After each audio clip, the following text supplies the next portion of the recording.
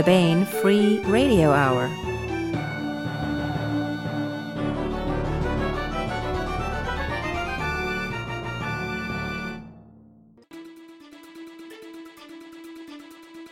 On the podcast, second chances and secretive prime numbers hiding behind hypotenuses squared, a marriage, a funeral, and a birthday party. Plus, we continue with our complete audiobook serialization of John Ringo's Under a Graveyard Sky. All right now.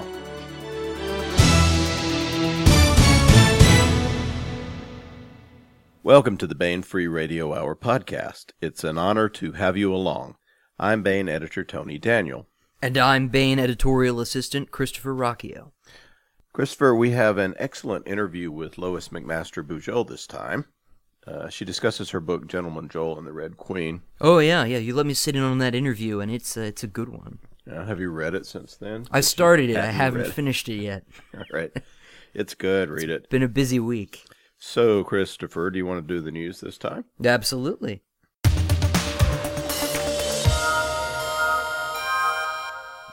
The February mass markets are now at booksellers. These include Castaway Planet by Eric Flint and Reich Spoor. This is part of the Boundary universe of Boundary, Threshold, and Portal, but it's a new subseries. It's about a group that crash lands on an alien world. Cut off from rescue, they have to figure out a way to survive. We also have a previous podcast interview with Eric and Reich that tells you all about that book.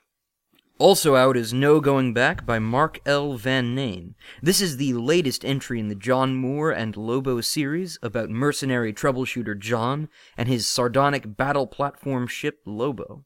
In this one, when John risks meeting a woman from his distant past and undertakes a high-stakes mission, Lobo fears this will be their last trip together.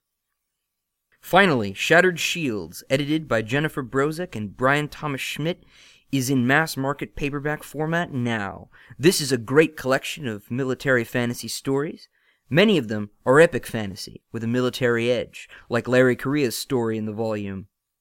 It includes stories by Correa, as well as Sarah A. Hoyt, Gray Reinhardt, Glenn Cook, Seanan McGuire, Nancy Fulda, and many others. It's good stuff. Castaway Planet by Eric Flint and Reich Spoor, No Going Back by Mark L. Van Neen, and Shattered Shields, edited by Jennifer Brozek and Brian Thomas Schmidt, are available now at booksellers everywhere.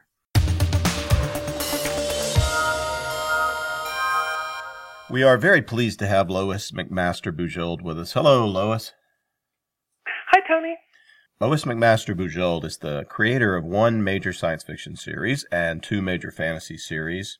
Her Vorkosigan saga features not only the adventures of Sion and official troubleshooter of Interstellar Empire, Miles Vorkosigan, the once crippled and brittle-boned but now seizure-prone Miles, that is.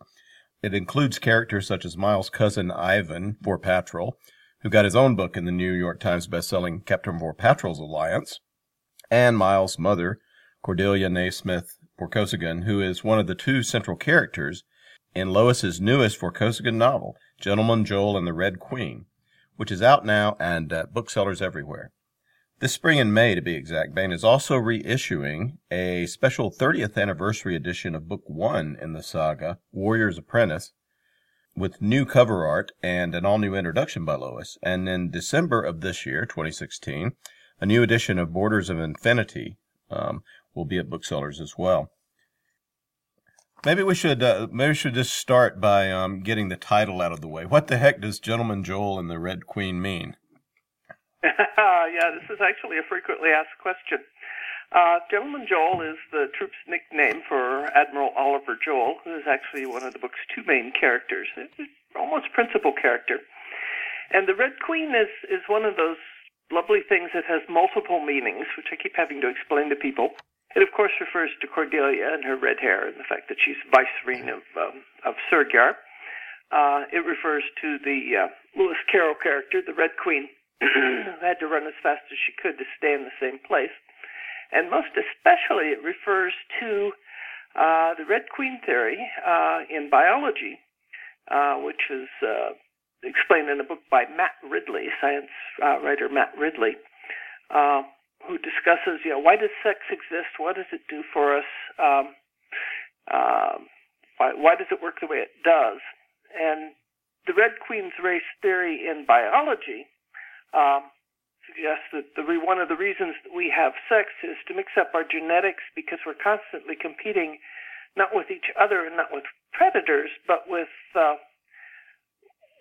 parasites and diseases and so on, so that the human genome has to keep constantly mixing it, or actually all creatures' genomes have to keep constantly mixing it up to stay ahead in this arms race, which he dubs the Red Queen's race. So I use it as a sort of metaphor for biology and reproduction generally, so it's a sort of a thematic statement of what this book is about. Which comes in a lot in the book. By the way, I'm a huge fan of Matt Ridley's work, and that's a great book. Ah, good. You can jump in at any of his. His latest is I think The Evolution of Everything. It just came out last year, which was a great. I'll have to catch up on that. Yeah. Very good. So, Gentleman Jole and the Red Queen. It's not a thriller. It's not an adventure exactly, or even a mystery. I mean, your Vorkosigan novels are all over the place. You use it many different forms in the series, which is one of the great things about the series. These genres can I pack into one series? Let's find out. Yeah. This one is about family and love and getting older and what to do about it. The main characters, like you said, are Admiral Oliver Jole. Is it Jole or Joel? Are we? Jole. Joel and Cordelia, who is vicereine of the planet Sergiar. And she's, of course, Miles Vorkosigan's mother. Can you explain the situation at the start of the novel? The book takes place following the death of Miles' father, Errol, although it's been a while since that happened, right? Yeah, it's been 3 years, and Cordelia's starting to come up out of the fog of grief and trying to figure out, what was I doing before I was so rudely interrupted? Where is my life now? Because this was not the life she planned. She thought Errol would live much, much longer, and so his death took her by surprise, and so now she has to rethink her whole life and what she really wants to do. So she's kind of the prime mover of the story, and this story opens with her having made some decisions and arriving back on Sergiar, and meeting Oliver Jole, whom we learn a great deal about as the story goes on. Her decisions are sort of the break in the status quo that Oliver Jole runs into, right? Yeah. She's the actor, and he's the reactor, even though his story is kind of the spine of the book. Yeah, his decisions about what to do and how to do them are really the central plot of the book. That's why this opening scene begins with his viewpoint, and the ending scene ends with his viewpoint. It's kind of captures that, even though they're both co-equally important to events. Yeah, we're in both of their viewpoints. Excuse me? We're in both of their viewpoints throughout it's kind of alternating. Alternating viewpoints. In chapter 1, she makes him a proposition that he could refuse, and has to decide what he's going to do about it. Well, who is he to her? As the interview goes on. Yeah. Who is he to her, and who was he to Errol? I mean, this is not a... This also gets explained at great length in Chapter 1 and throughout the book as we sort of gradually pick up more and more pieces of backstory and put them together. But we first meet Oliver Jole back in the Vor game, where we saw him very briefly from Miles's point of view as Errol's military secretary. Errol was prime minister at this time, no longer in charge of the armed forces, except that shifted a little later in that book. And then we see him again a few more times in later books. But since we're always seeing him from Miles's viewpoint, we haven't learned very much about him. But from Cordelia and Errol's viewpoint, he looms much larger and more important. Let's see. Giving terrific spoilers for Chapter 1. In the first chapter, we learn that Errol and Cordelia and Jole have a long-standing, intimate personal relationship, that Errol and Jole were lovers back in Vorbar Sultana, back in that period where Errol was prime minister. There followed a hiatus, and later he rejoined the two of them on Sergiar, where they became a threesome at that time. Cordelia thinks this is just fine because she's Baton, and that's like normal Baton personal relationships. Batons are very free and easy about who sleeps with whom. They're very strict about who has children with whom. All their rules are about reproduction, very few about sexuality as such. So it's an interesting cultural contrast with the Barrierans, which Errol was, and of course Jole is too, who are much more of a traditional patriarchal sort of culture. So a lot of the fun of the stories right along all through have been cultural conflicts between these two ways of looking at the world and doing things, getting the jobs done differently, same jobs done differently. Can you give us a little background, the difference between the Batons and the Barrierans, or the what happened in the past that's made them so different, for instance? Okay, yeah, well, this is like the whole history of the series, world history, universe history. Batons were actually the first colony colonized from sublight. Actually, it was a generation ship that took 40 years to get there.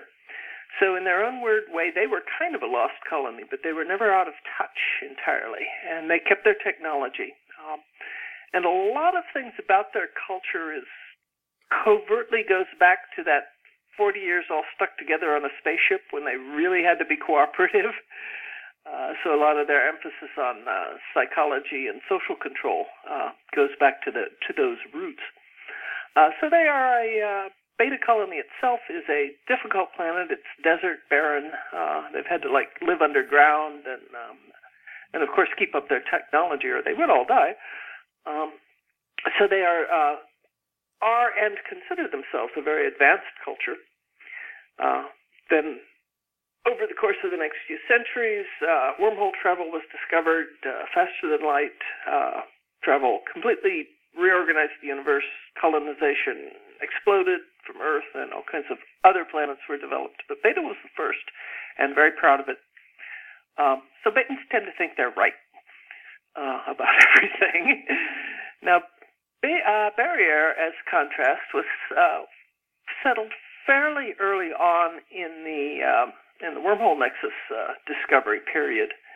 But their wormhole through which they were settled was closed by a kind of spacequake thing, closed as a natural disaster, which cut them off. So they too became a lost colony. But Barrier was a much more salubrious world biologically, and so they were really on the scramble, but they lost their technology and fell back to a more or less feudalistic kind of society. And when the series opened, back at Shards of Honor, which is actually the first book in the series, Barrier has been rediscovered about 60 or 80 years ago and is scrambling to catch up with this 30th century galactic technology world that they have missed. And they've undergone all this wrenching social and other change as they scramble. So the story starts when Errol and Cordelia meet on the planet Surgyar for the very first time through complicated circumstances, and it goes from there. This is really the other end of the beginning of the series. The Warrior's Apprentice is book 3, right? It's not book 1. I don't know why I said that. Yeah, Warrior's Apprentice is the second book I wrote and the second book in the series. My series order is a source of conversations and complications. Well, we have a timeline in the back of the book. Yeah, that'll help you. It can be helpful. Wrote it. It's the order it was published, but it's not the internal chronological order of the stories. So it's like you have to work that out. But so if you go by the order in which I wrote them, Shards of Honor was the first and Warrior's Apprentice was the second. If you go by the internal chronology of the stories, Shards of Honor is first, Barrier is second, and Warrior's Apprentice is third.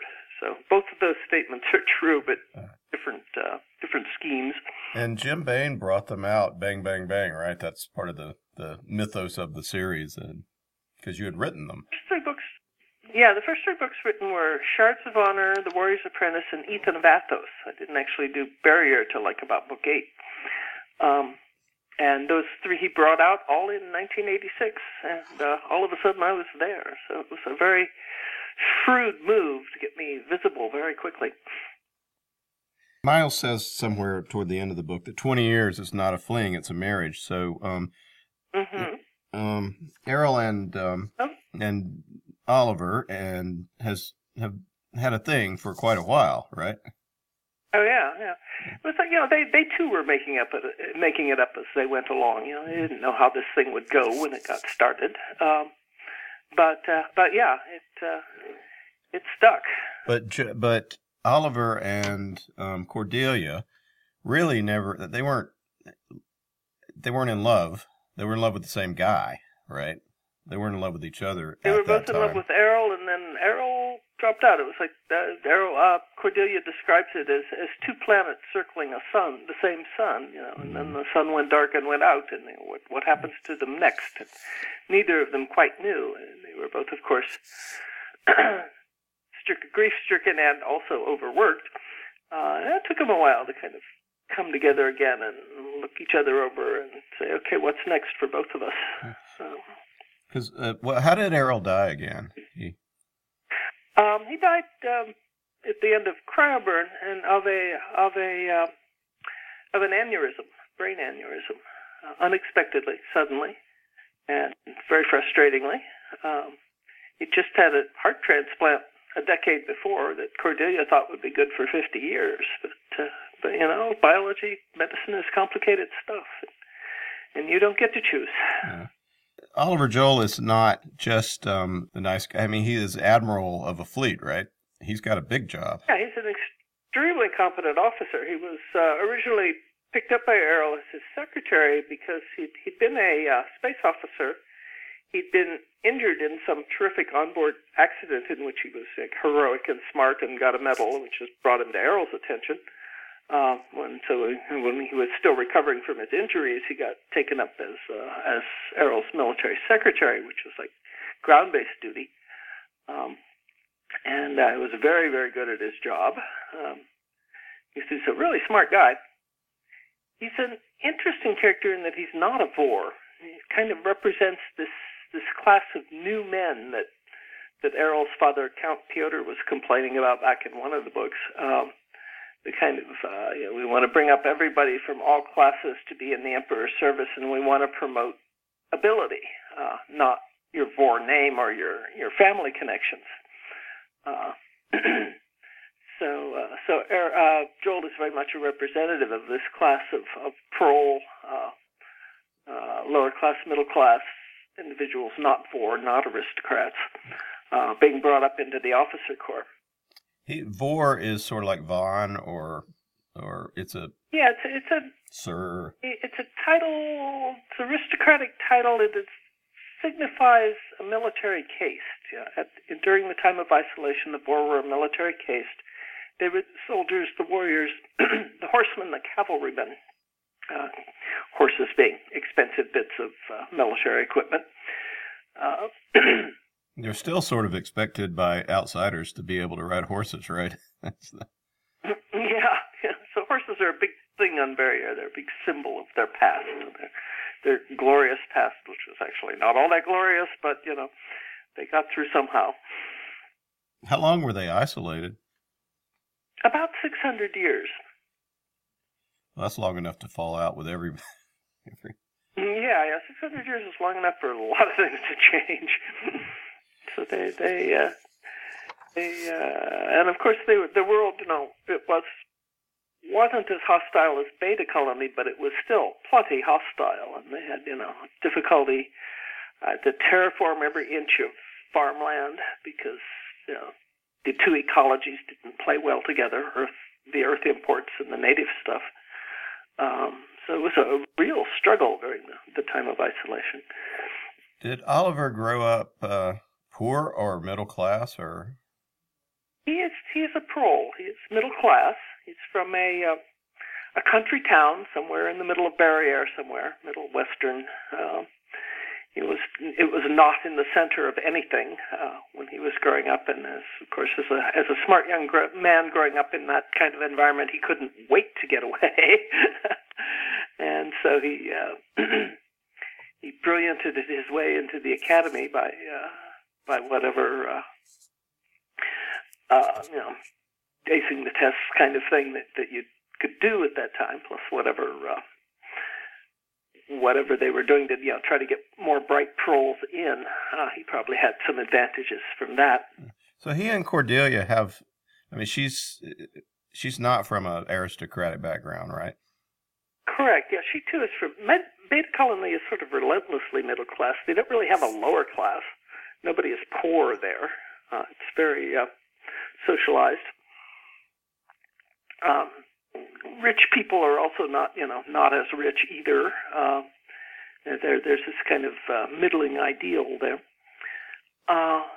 So she had to kind of get used to barrier and class system, on which she has a pretty low opinion, actually, despite having benefited from marrying into the upper classes. So she and Jole sort of share that middle class. We aren't really Vor approach to things. This is a kind of social. It's not a comedy exactly, but it's sort of Austen-like in its way. There's not going to be too many blaster battles, although blasters do come in. Battles, but certainly biology and ecology play a part in the story as it goes along. It's a biology-based story in terms of its science. Hence the strands of DNA on the cover. Yeah, it's characters and relationships, but characters and relationships in the pressure of changing technologies. When new technologies give you new choices about how to do things that you've never had before, how do you respond? What do you do? How do you get your mind and life around all these this strange new world that you find yourself in, which is very much a metaphor for our times. We're constantly dealing with new technology that we have to adjust to, and that totally changes the shapes of our lives. So it's kind of a book about that. But in this case, it looks at some older characters and what the impact of these new biological technologies, both extended lifespans and reproductive technologies, could have on the choices of people, who in our world would be beyond reproductive age. Yeah. Cordelia's 70-something, right? 76, yeah, at this point. In our world, she would be on her last legs, more or less. But in this world, she's just barely bating middle-aged. And thinking about one of the other things the book is about, and Cordelia is about here, is that if you have an extended lifespan, how many different kinds of lives can you lead sequentially in the course of it? We've been following Miles through some of these transitions as he's gone from a young man, when he was with the Dendari mercenaries and having this hotshot military career, to his 30s when he was having his imperial auditor career. It was more of a detective troubleshooter role there, which is a very, very different life role. And then he had to transit again when his father died, and he became Count Vorkosigan. So he's been Lord Miles, Lord Vorkosigan, and now Count Vorkosigan, 3 different life stages. And that's only by age 43, but Miles lives faster than anyone else. He's very compressed. But Cordelia has this long life. She, too, has had these different careers. She started out on Beta Colony. She had a good career in the Baton Astronomical Survey. And she met Errol.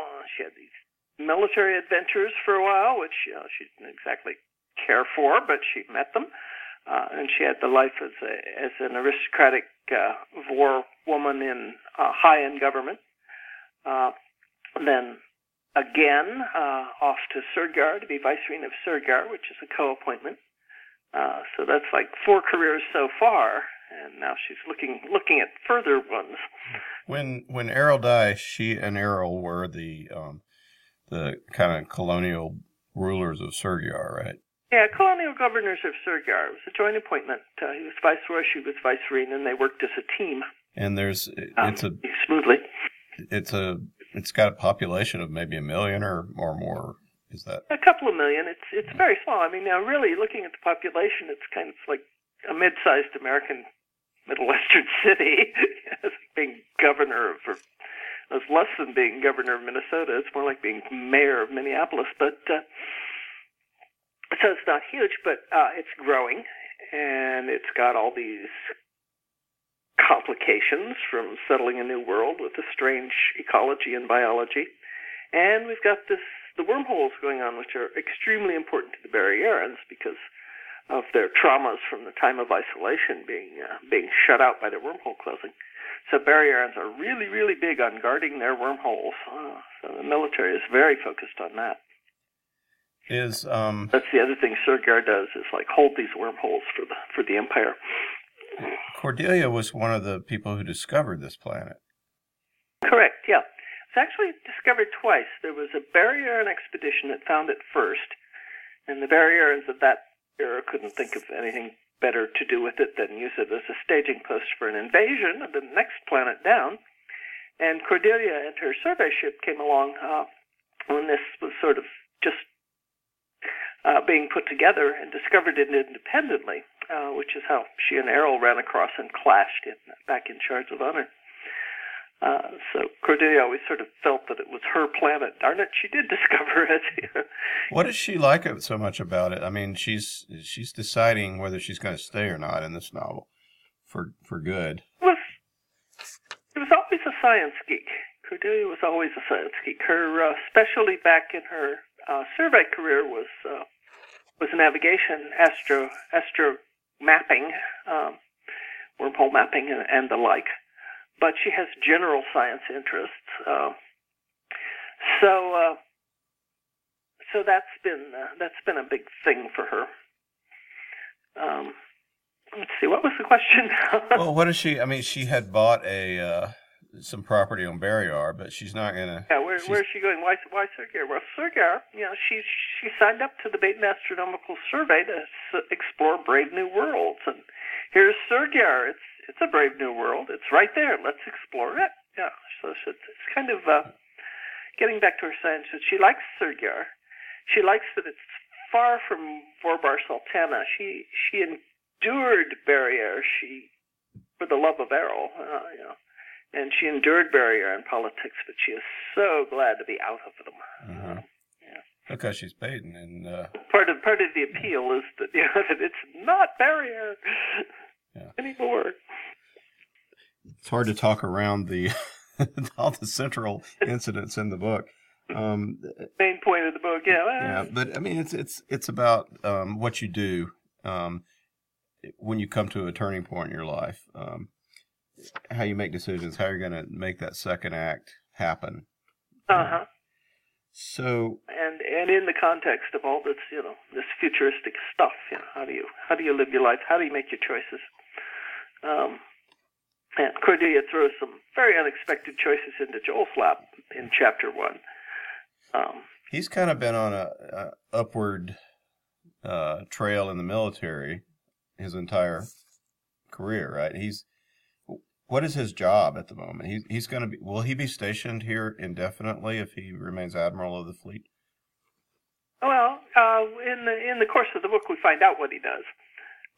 But yeah, as the book opens, he's reached Admiral Surgar Fleet, which he considers a culmination of his career, his 30-year career at that point. So he had space duty originally, then he had duty with Errol as secretary, diplomatic, all kinds of high-level government stuff. And then he had several years where he went off with the trade fleet, so he had space duty again. And this brought him around to Surgar, seasoned and ready to move up in command of the Surgar fleet, whose main job is guarding the wormholes. So he's based on Surgar as the book starts. Yeah. But he's at the top of perhaps his career, but he's not at the top of the military. No, there's a bit above him. He's got he has the enviable position of all his bosses being rather far away.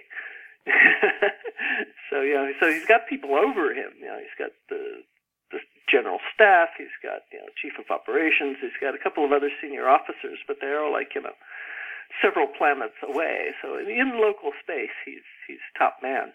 But he could be. I mean, he's subject to the vagaries of a military career. So a relationship has always been, and anything else like a family has always been something he's put on the back burner.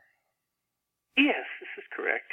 So sort of a little like Simon Elliott, he's kind of sacrificed his personal life to his professional public life up till now. And a little like Simon Elliott, he's reached a point where, he's done his time, and it becomes possible to honorably make another choice. And Cordelia has had Miles before. That's her only child, right? Aside from Mark, I guess. Yeah, well, Mark came along a little later and unexpectedly, and that's a whole other story that we won't get into there. Yeah, but due to a concatenation of circumstances and lots of violent barrier and politics, Miles was her only child. And one of the reasons that she married Errol in the first place, speaking of the contrast between these two cultures, is that while Beta Colony is very free and easy on sexuality, they have very tight rules about reproduction. So you have to pass tests, you have to qualify, you're limited, you don't have a lot of, you have limited choices on what you could do. Barrier was wide open, she could have as many kids as she wanted with Errol, and that was attractive to her at age 34. And that got derailed, of course, by Errol being appointed regent for young Emperor Gregor, and their whole lives being swallowed up by barrier and politics. So this too, like her science survey career, was something that she lost 40 years ago, and she's sort of saying, "I could recover this. I could have a do-over." Yeah, and she, and also she just had to devote so much time to Miles when he was younger because he was born handicapped. And then hyperactive and occult in every way. And, it's amazing that Cordelia emerged from that anywhere near sane. So they both, Gentleman Jole has done a lot, and he's accomplished a lot, and he's heroic, and he's at a place where maybe it's, but he's never had a real family, and Cordelia has thought about this possibility of so not to have any spoilers, but that's what the book's about, basically. Yeah, there is a romance subplot, but it's actually the subplot. Yeah. Offer she makes him is, here is this technological reproductive opportunity. Would you like to take it? Mm-hmm. And it's like, thinks it through. It's like, that would completely change my life. Do I want to do this or not? Can I bring these people that I'm offered into existence, or do I abandon the idea? Do I follow my career? Do I make changes? It's one of the early reviewers for the book made the remark that what Jole is going through is very much that kind of up and out decision that military officers have to make at a certain point in their careers. If you're going to go back to civilian life, how do you make the transition back? What will you be when you're, stepping out of this world, organized world that you've been in for so long, and into a world where there's far more freedom, but also more choices that have to be made. And it's a challenge, at all levels. And Miles shows up. He's in the book. He comes about midway in and proceeds to be Miles, right? We kind of give that away on the Jack Flap copy, so that's not really a spoiler. But he's also had this, and now Mother is going to do this totally unexpected thing that I wasn't prepared for, and he has to dash in and see what the heck is really going on, and everything is okay. And there follows a really interesting, really subtle bit of arm wrestling between Oliver Jole and Miles Vorkosigan for the possession of the future of Cordelia, Vorkosigan.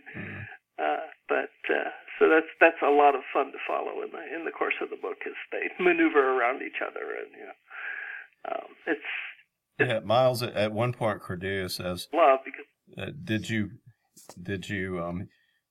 give him the "your intentions better be honorable" speech? And Miles is like, I think that's part of what was going on there. But yeah, it's sort of like two porcupines making love because they're both very powerful men, and they both sort of are holding the same hostage, and so they have to be very careful with each other. Both of them are trained. Oliver's trained in diplomacy, and Miles has learned it the hard way. So it was a lot of fun writing their conversations and interactions because there's so much subtext. Mm-hmm. There's the dialogue in this book and the interactions between the characters provide so much delicious stuff, I guess you could say. It's I was enjoying it.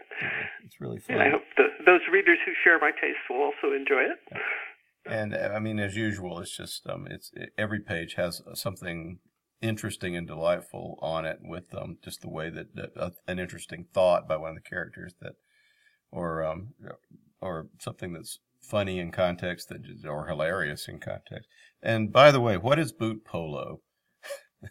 This comes into the polo climax. Yeah. Polo turns up as a kind of an incident toward the end of the book. It's basically barrier on military Calvin ball.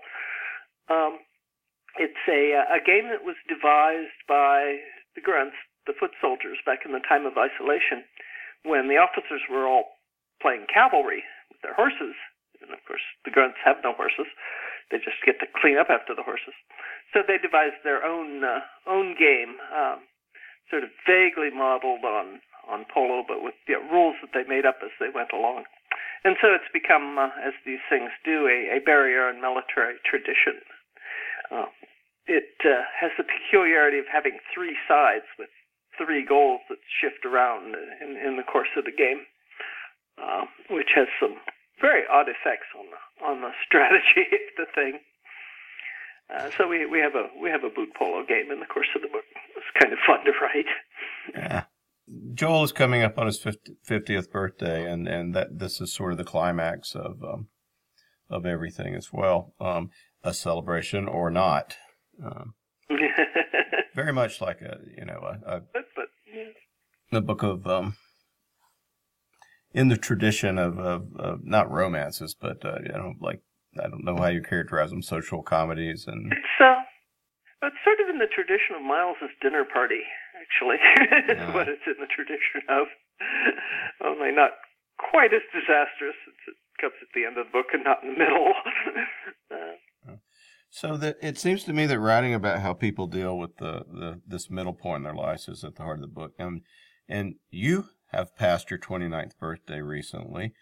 Did you perhaps want to explore these kind of issues that it was something that you hadn't maybe been able to write about before or wanted to? Yeah, well, there's certainly life knowledge that comes from arriving at this stage and discovering these viewpoints that you really hadn't seen before. There's something peculiar about the way older characters are written in fiction. It's a little bit like the way some writers can't write characters of the opposite gender because they can't really imagine what's going on in their heads. And so they fall back on stereotypes. There are a lot of stereotyped grown-ups in fiction, particularly young adult fiction, but others as well. And I wanted to, switch viewpoints and get inside the heads of older people and the way they think, the way they perceive time, the way they perceive opportunity and chance. All those things shift as you get older. I wanted to play around with that. The way they perceive getting it on. That too. Yeah, there's a whole different attitude to everything. I wanted to give Cordelia my full knowledge of everything I know about being older. That you kind of have to hold back for a younger character because they won't have learned that yet. Leave that out. So it allowed me to stretch myself as a writer, I guess, and Jole as well. So that was fun. Well, what do you keep saying you'll see what happens next, and we know you're somewhat retired, but are you working on something? What are you thinking about? Anything? Vorkosigan-esque? Once I've done 6 email interviews, so that's pretty much burned up my writing time and energy. I did a lot of sort of life maintenance and career maintenance stuff that has been brought to me that what happens when you have a 26-book backlist to take care of. But yeah, I have sworn off writing books to contract. So no more deadlines, no more promises. So whatever I write, I will write on spec and only mention it after the first draft is bagged. And that way, there will be no confusion and no broken promises and so on. But people assume that you're always going to be writing the next book. Yeah. It's I guess the writers have got them all trained after years and years of writing series. Well, do you feel a certain obligation, or do you say, "Man, I can't do it that way. That's just not that's going to rule my life. I can't have the giant pressure of all those readers." To a great extent, getting older has been a process of repossessing my own time that had formerly, been chopped up and given away in pieces in all these different directions, including to my career. So repossessing my own time and my own choices, which turns out involves saying no to a lot of nice people who like me, but to learn to do that. But I will probably still write. It'll be one project at a time, and I don't have an overarching plan that I have to stick to. It's very freeform. Now, this may turn into just me becoming a puddle in the middle of the floor. We'll find out. Or, I may get bored and plunk up and come up with something new. Well, you've done it twice. It's so far it's working. As retirements go, it's been not bad. That seems rather Cordelia-like, this attitude. Yeah, damn it, I'm doing it my way now. Yeah, there's a bit of that going on. Well, what else could we say about the book that would be non-spoiler, that would be intriguing? I don't know. It depends on the readership. If I put warnings on my blog, and I should probably warn again. That if you think this is going to be a Miles-like action-adventure novel, no. Don't plunge into it, waiting for the ninjas to burst through the windows, because they never do, and you'll shoot right off the end of the book without having paid any attention to the story that's actually in front of you. So that's a reading protocol problem that I would like to head off at the pass. Improper expectations for what kind of book this is going to be. I mean, if you've read the series, you know that. I mean, if readers read the series, the reader knows that you do all kinds of different. Yeah, but this is a little bit more different than usual. One of the things about this book, and I did try at the beginning to think up, some kind of action plot to go in it, and nothing would go. Is that one of the things action plots depend on is villains. This book has no villains. It's not about that kind of thing. Villains are, I'm kind of bored by villains at the moment. Actually, they frequently make no sense, economic or otherwise. It's like, what are these people thinking? And they're kind of like red shirts. You call them into existence just so you can destroy them again. And that seems like a sort of circular waste of time and other things to do with this story. There are some subplots in it as well. There's an interesting encounter between a Bavarian officer and Setagan, I guess. How do you say that? Setagandan, Setagandan diplomat, yeah. That was kind of fun to play with. And Setagandan comes in not to the story necessarily we hear. I mean, well, it does in the subplot. Setagandan is another, a third empire of sorts, right? That is very much biologically modification based and such. Oh yeah, there's a moment there when we are reminded that the Setagandans are out there and they are very, very dangerous people, and they haven't gone away. And they think they're better than everyone. That's there. There's a lot of that going around. Yeah. But, well, they're kind of, in a way, they're the villains in my mind of the book, because it's like, we have to resolve this so that when they come back. Yeah. But, it's life goes on everywhere. Everybody's muddling through. So they're there, but they're not the center of this book. There's also a nice subplot of what do military, what do you do if you're a single parent with a kid and that's a teenager? And Yeah, we have General Fyodor Haynes as a worked example of that. Yeah, here's a military officer who is at the moment a single parent because his wife sent his daughter out to Barrier to Sergei while she stayed back on Barrier to deal with some other family matters. And so he's like living with this teenager and tearing his hair out. It's like, yeah. And it gives so much angst. I can't help it. I can't deal with this. But and she does get in some in a bit of a mess, and it gives Jole and Oliver and Cordelia a glimpse of what may be coming if they make certain decisions. Yeah, Freddie Haynes is kind of a warning. So it could be like this. Freddie Haynes is also a pretty cool character in her own right. I really like her. She's young and feckless, but damn it, her heart's in the right place. So I quite enjoyed her little scenelets over the course of the book as she dips in and out of the plot. Well, the Vorkosigan saga continues, and the book is Gentleman Jole and the Red Queen by Lois McMaster Bujold. It's now at booksellers everywhere. Lois, thanks so much for talking with us about this. Thanks for inviting me.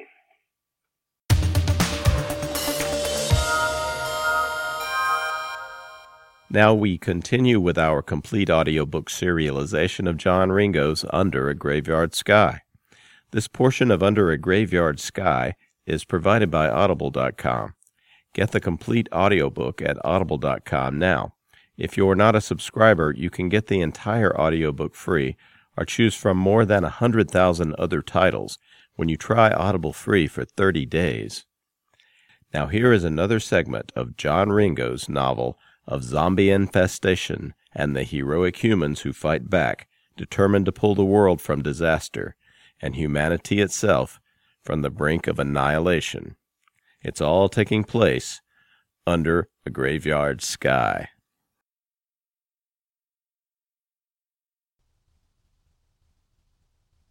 Okay, Fredette said, shaking his head and listening to the take from the captains. The increasing number of boat captains in the flotilla gossiped like old women on various frequencies, which made keeping up with the goings-on of the group easy. This guy's flipping insane, diving into a feeding frenzy to release a boat and then taking out a shark with a pistol? If it's crazy and it works, it ain't crazy, Bundy said, shrugging and making a note. Note to sonar, the weird transient was the sound of a .45 being fired 60 feet underwater. Don't forget the whole into a shark part, Fredette said. That probably changes the acoustics from just firing it. Good point. Galloway raised an eyebrow and looked at Commander Freeman. His own subordinate skippers call him Captain Insanity, sir, Freeman said defensively. Not to influence the discussion or anything, Bryce said, holding up her hands, but I'm starting to like this guy. Freeman looked at his monitors and sighed. Sir, we may have a destabilizing element in the equation. Which is? Galloway asked.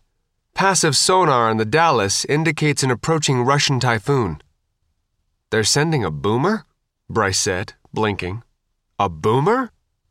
Their fast attacks are not as well designed for long endurance as ours, Freeman said. It's possible that they don't have a fast attack to close the position. Acoustics indicate it's probably the Cervestal. Sounds like time to talk to Sergei again, Galloway said, grimacing. Slippery, Steve said as he jumped off the dinghy onto the boarding platform. The dinghy was going up and down in 5-foot regular seas, whereas the boarding platform was hardly moving. He'd done it so many times he really didn't notice. "Watch your step." He'd actually landed on the chest of one of the dead infected. He also didn't really notice that, except one detail. "Is it just me, or is there a preponderance of women?" he asked, catching the line thrown to him. "We'd noticed that," Fontana said. "And for all they were zombies, kind of pretty ones." "Men," Faith said, stepping easily onto the flush deck. This is one of the easiest boardings we've ever done." "Noticed," Steve said. "But if you slip overboard, it will go quickly to one of the worst," he added, pointing to the still circling sharks. "So, you seriously shot a hammerhead with a .45? Fontana said, taking point. There were stairs up to the promenade deck to either side of the landing. He took port just because. There also appeared to be some sort of pop-out door, but there were no obvious external controls. "Wasn't my first option," Steve said, as Faith took starboard, "and I'm not sure whether to trust the gun again. We need to be really careful on fire discipline on this one. I think it's going to be as bad as the cutter." "Well, it's got all the usual zombie mess," Fontana said, looking over at Faith. "Oh, look, there's movement to my starboard." "Very effing funny, Falcon," Faith said. She looked through the heavy glass doors at the interior and shrugged. "I don't know. A little paint? Some carpet?" "A lot of carpet," Steve said. "I think we need to start clearing freighters to look for carpet." What appeared to be the main saloon was about 60 feet long, 2 stories high, and had once been a vision in fine wood bars, tables, and white carpet, and equally white sofas and chairs. There were also plasma screens freaking everywhere.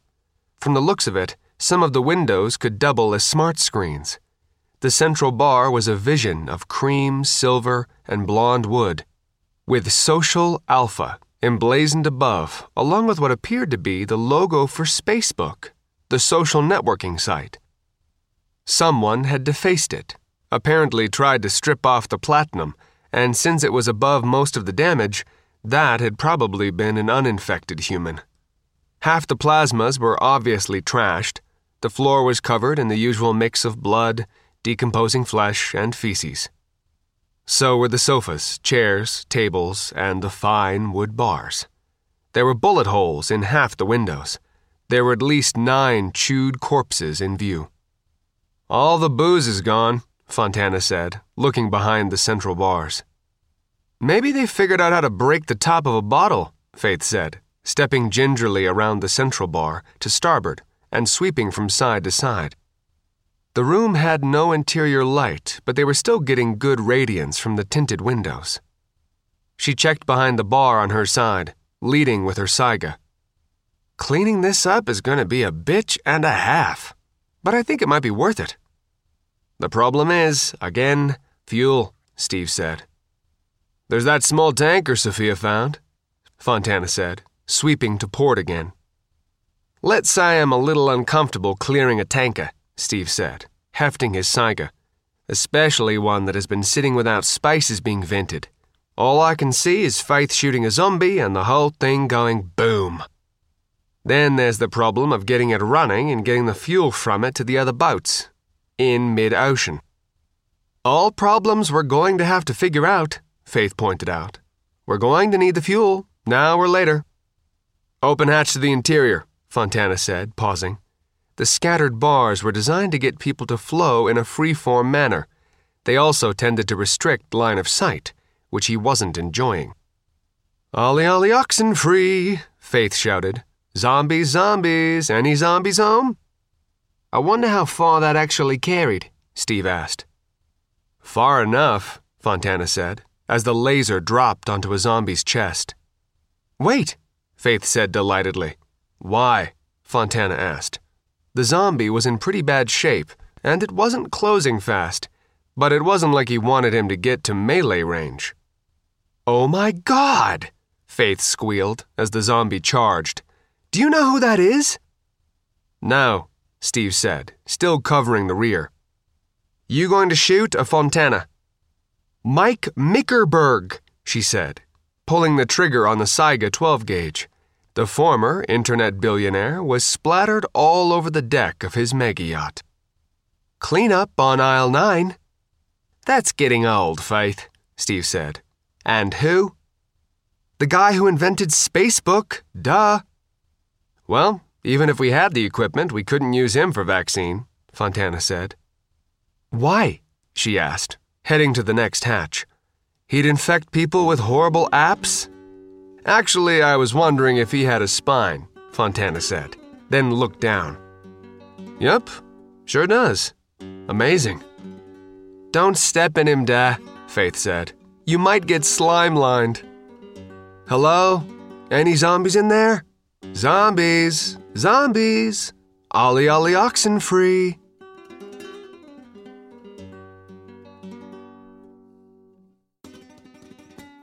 That was another segment in our complete audiobook serialization of Under a Graveyard Sky by John Ringo. And that's it for the podcast. Thanks to Audible.com, to Christopher Rocchio, and to podcast theme composer Ruth Judkowitz. And a blossoming planet gone wild with nanobots that have transformed the place into a gigantic mum for the Universal Senior Prom, and a twinkling scatter of stars blinking thank you and a billion-year cry of gratitude to Lois McMaster Bujold, author of Gentleman Jole and the Red Queen. Please join us next time here at the hammering heart of science fiction and fantasy. And keep reaching for the stars.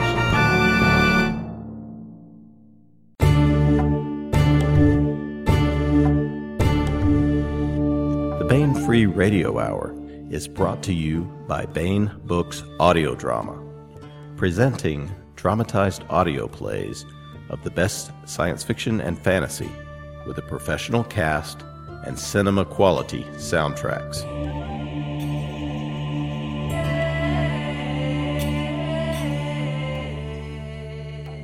Now available, Eric Flint's Islands, based on the novella by Eric Flint. Also available, Larry Correa's Detroit Christmas, based on the novella by Larry Correa, set in the world of the Grim Noir Chronicles. At BaenEbooks.com. Just put Islands and Detroit Christmas in the search bar and enter a world of listening pleasure. Baen Books Audio Drama.